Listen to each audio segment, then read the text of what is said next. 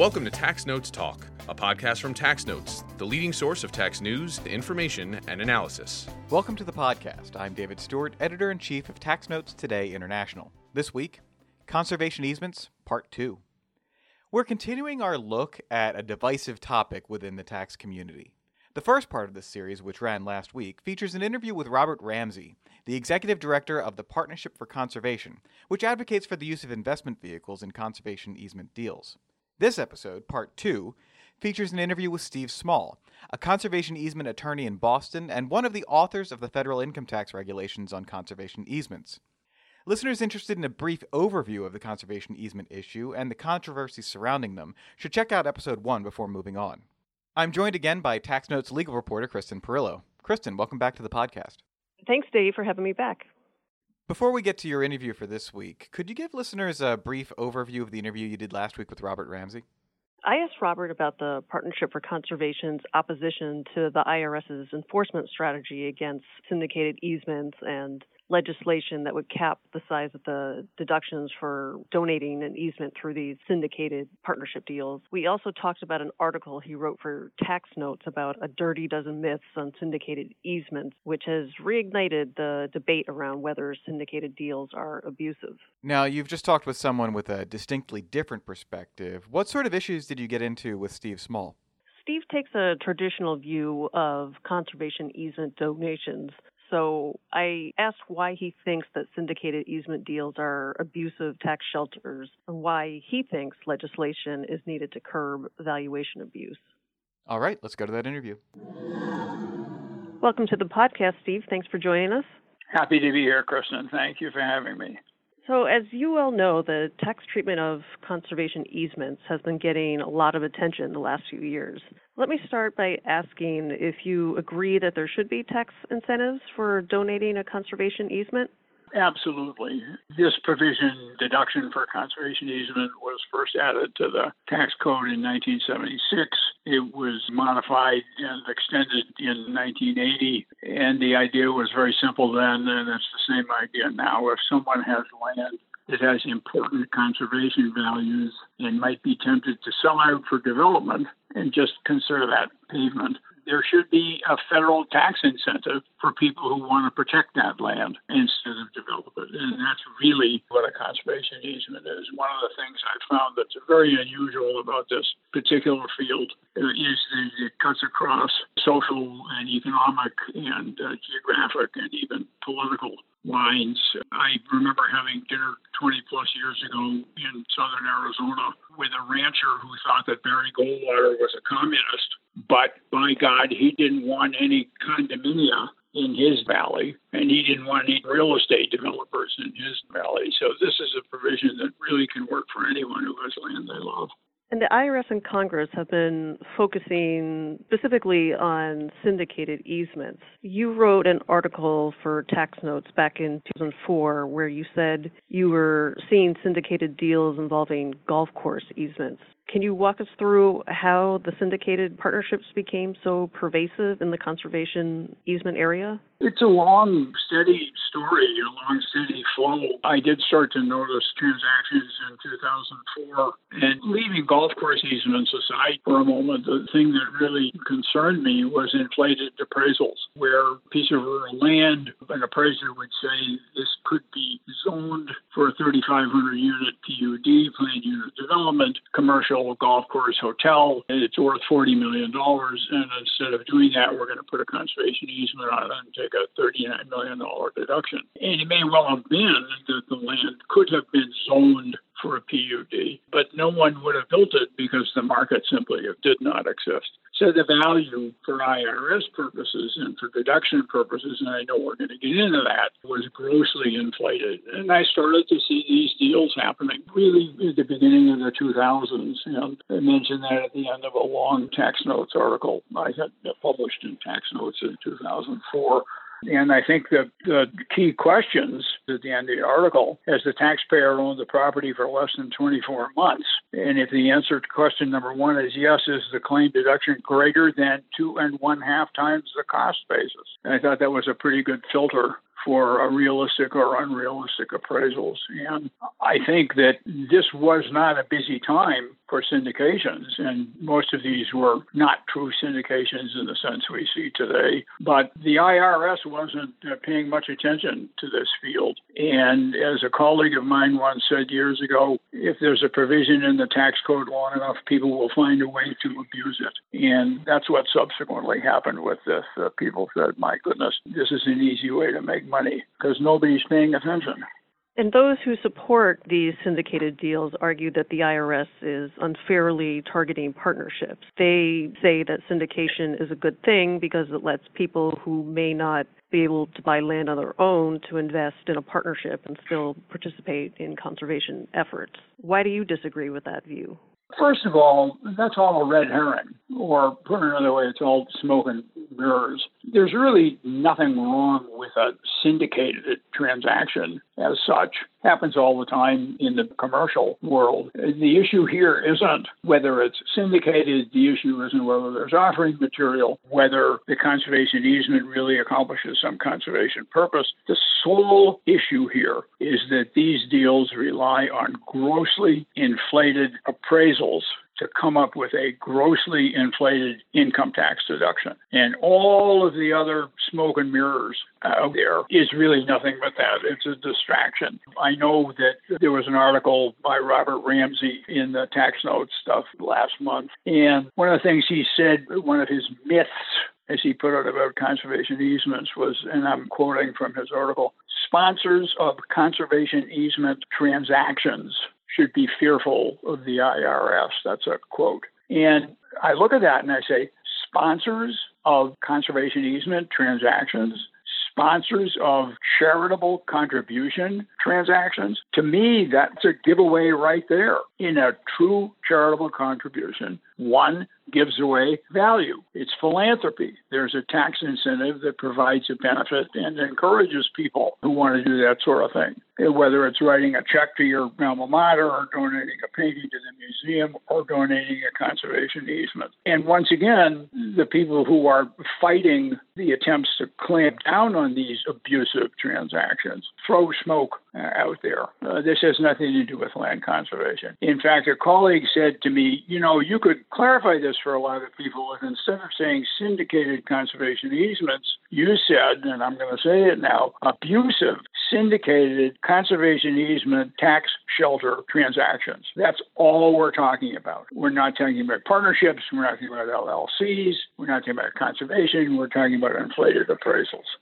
So how can the IRS curb this valuation abuse? Do you think their stepped-up enforcement efforts in the last 6 months can get at the root of the problem?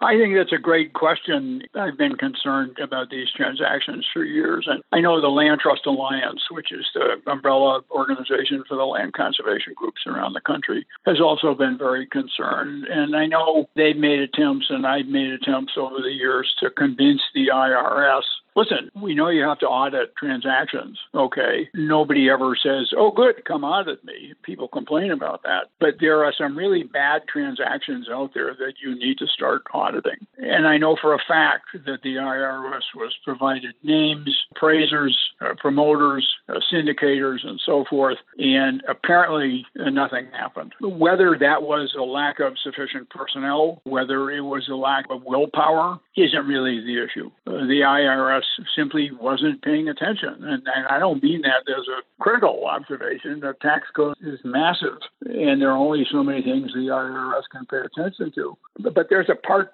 two to that also, and that is enforcement. Let's say the IRS really stepped up enforcement and oversight of syndicated conservation easement tax deduction tax shelters. There was a case that, interestingly enough, just came down yesterday. Brandon Sand and Gravel. It's not a conservation easement case, but I'm going to get to my point here. The partnership return, the tax court opinion notes, the partnership return was filed on September 19, 2011 for U.S. Return of Partnership Income for 2010.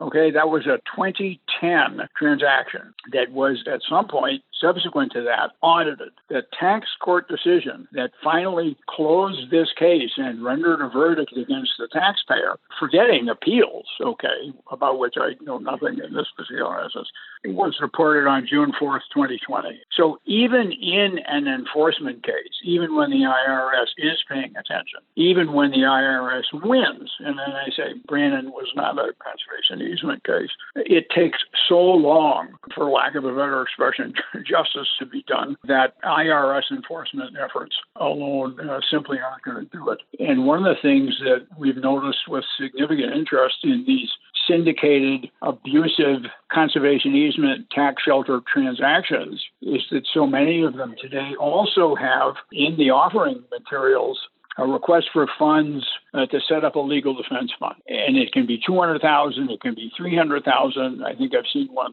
$750,000. And what that means to me is if one of these transactions gets audited, it may not be resolved for a decade. And if 20 of them get audited, they may not be resolved for a decade. And there are hundreds and hundreds of these transactions going on right now. So that tells me that enforcement, even the best possible enforcement, isn't going to stop it. It's a situation where I think we need a change in the law to stop it. And we can talk about that. But I've said for a long time that if the IRS went after 8 to 10 of the appraisers who are the key participants in many of these transactions, they would really shut down a lot of these abusive transactions. And someone said to me a year ago, no, that's not true. There's so much money to be made here that if the IRS shuts down 8 to 10 people, there are at least 25 people in line right behind them ready to step up and do the work and get paid for it. So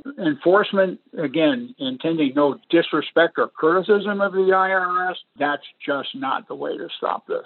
Now, there's legislation pending in the House and Senate that would cap the size of the deduction that can be claimed by these syndicated transactions. Groups like the Partnership for Conservation don't like this bill. They say it would hinder conservation and retroactively increase taxes on taxpayers since the effective date is tied to December 2016 when the IRS issued the notice flagging these deals as a listed transaction. Do you think limiting the size of the deductions that can be claimed in these syndicated deals is fair? Years ago, a fellow from the IRS said to me about a related matter. He said, we don't need any new rules. We need people to follow the existing rules. The fact of the matter is the regulations already limit the size of the income tax deduction for any charitable contribution, and they limit it to the fair market value of the asset that's being contributed to charity. And the whole key here with these syndicated transactions is appraisers either don't understand that that's the rule or they think there's a different way to deal with it. And let me just give you one example. I've used this example before, and I'm changing a couple of the details, but this is all available in the public records, so I'm not giving away any secrets. Promoters purchased, let's say, 3,500 acres of relatively rural land for $13.5 million. And that works out rounding to about $4,000 an acre. The IRS rules state that you get a charitable deduction for the fair market value of the asset that you contribute to charity. And fair market value is defined, and this is the key. This is the whole key right here. Fair market value isn't whatever you think it might be. Fair market value is defined as the price at which the property would change hands between a willing buyer and a willing seller.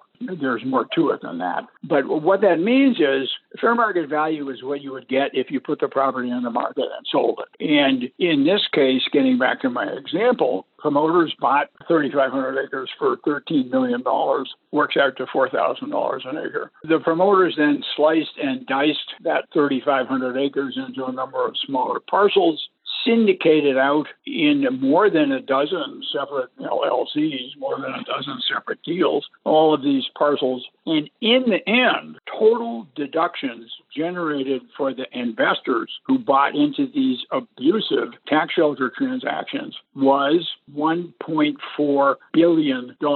That means that an appraiser, or more than one appraiser, has said, either with a straight face or not, this property may have changed hands for $13.5 million, but it's really worth $1.4 billion. And going back to the definition of fair market value, I say to clients a lot that people love their land and often tend to think it's worth more than it really is worth. And I'll say, tell me, if you didn't own this piece of property, what would you pay for it if it was on the open market? And that's really the issue here. And there is no way that these appraisals that come up with these numbers resemble what a willing buyer would pay a willing seller. Nobody in any of these transactions would pay $400,000 an acre for land that recently changed hands at $4,000 an acre. So that's really the issue. That's really cutting to the chase. If people followed the rules and paid attention to the definition of fair market value, knowing that it means what would you pay for the property, what would a buyer pay for the property,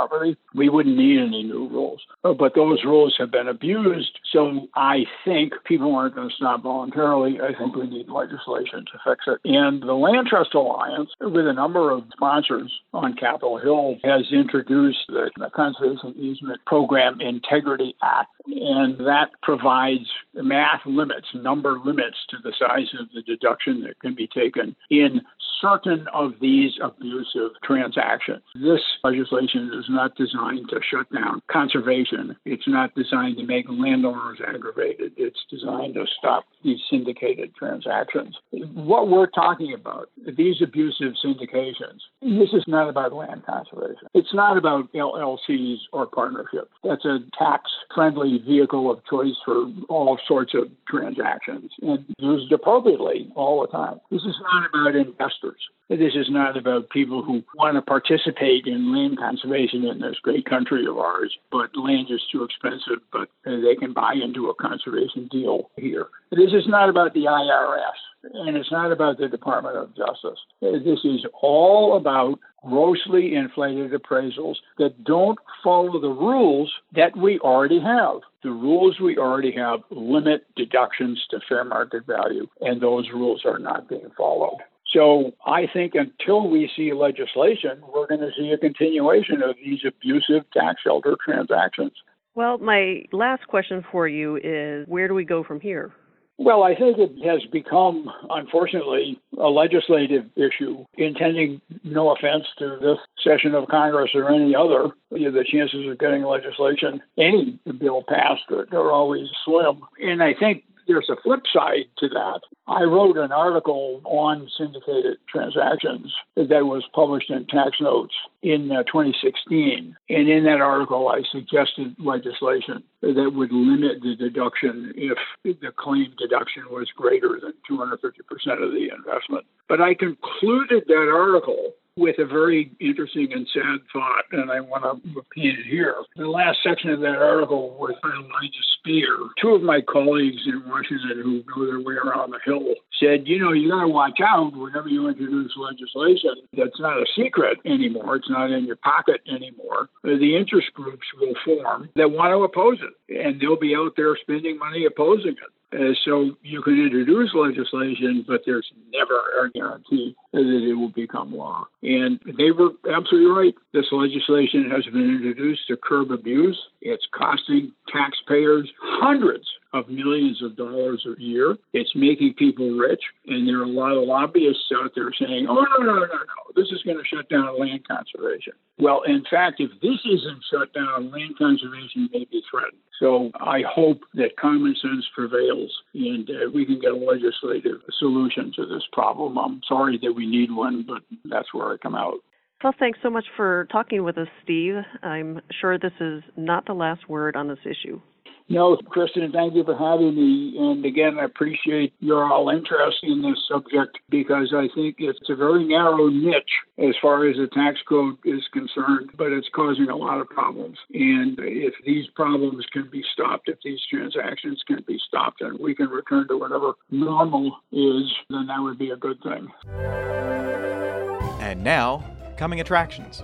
Each week we highlight new and interesting commentary in our magazines. Joining me now from her home is Content and Acquisitions Manager Faye McRae. Faye, what will you have for us? Thank you, Dave. In Tax Notes Federal, Atai Greenberg proposes a method to limit which multinational enterprises the OECD's Pillar 1 reallocation would apply to. 3 professors at the University of Houston, Victoria, examine the requirements for individuals to receive economic impact payments. In Tax Notes International, Andrew Hughes develops several practical arguments and strategies that transfer pricing and international tax practitioners can use in today's economic environment. Tatiana Falco discusses the EU's proposed carbon border adjustment mechanism.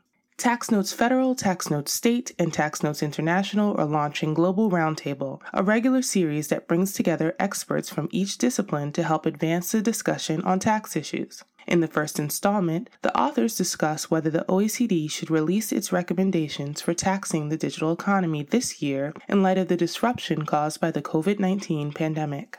You can read all that and a lot more in the pages of Tax Notes Federal, State, and International. That's it for this week. You can follow me online at TaxStew, that's S-T-E-W, and be sure to follow at Tax Notes for all things tax. If you have any comments, questions, or suggestions for a future episode, you can email us at podcast@taxanalyst.org. And as always, if you like what we're doing here, please leave a rating or review wherever you download this podcast. We'll be back next week with another episode of Tax Notes Talk. Tax Notes Talk is a production of Tax Notes. You can learn more about us by visiting www.taxnotes.com/podcast. When major media wants the straight story, they turn to Tax Notes. Thank you for listening, and join us again for another edition of Tax Notes Talk.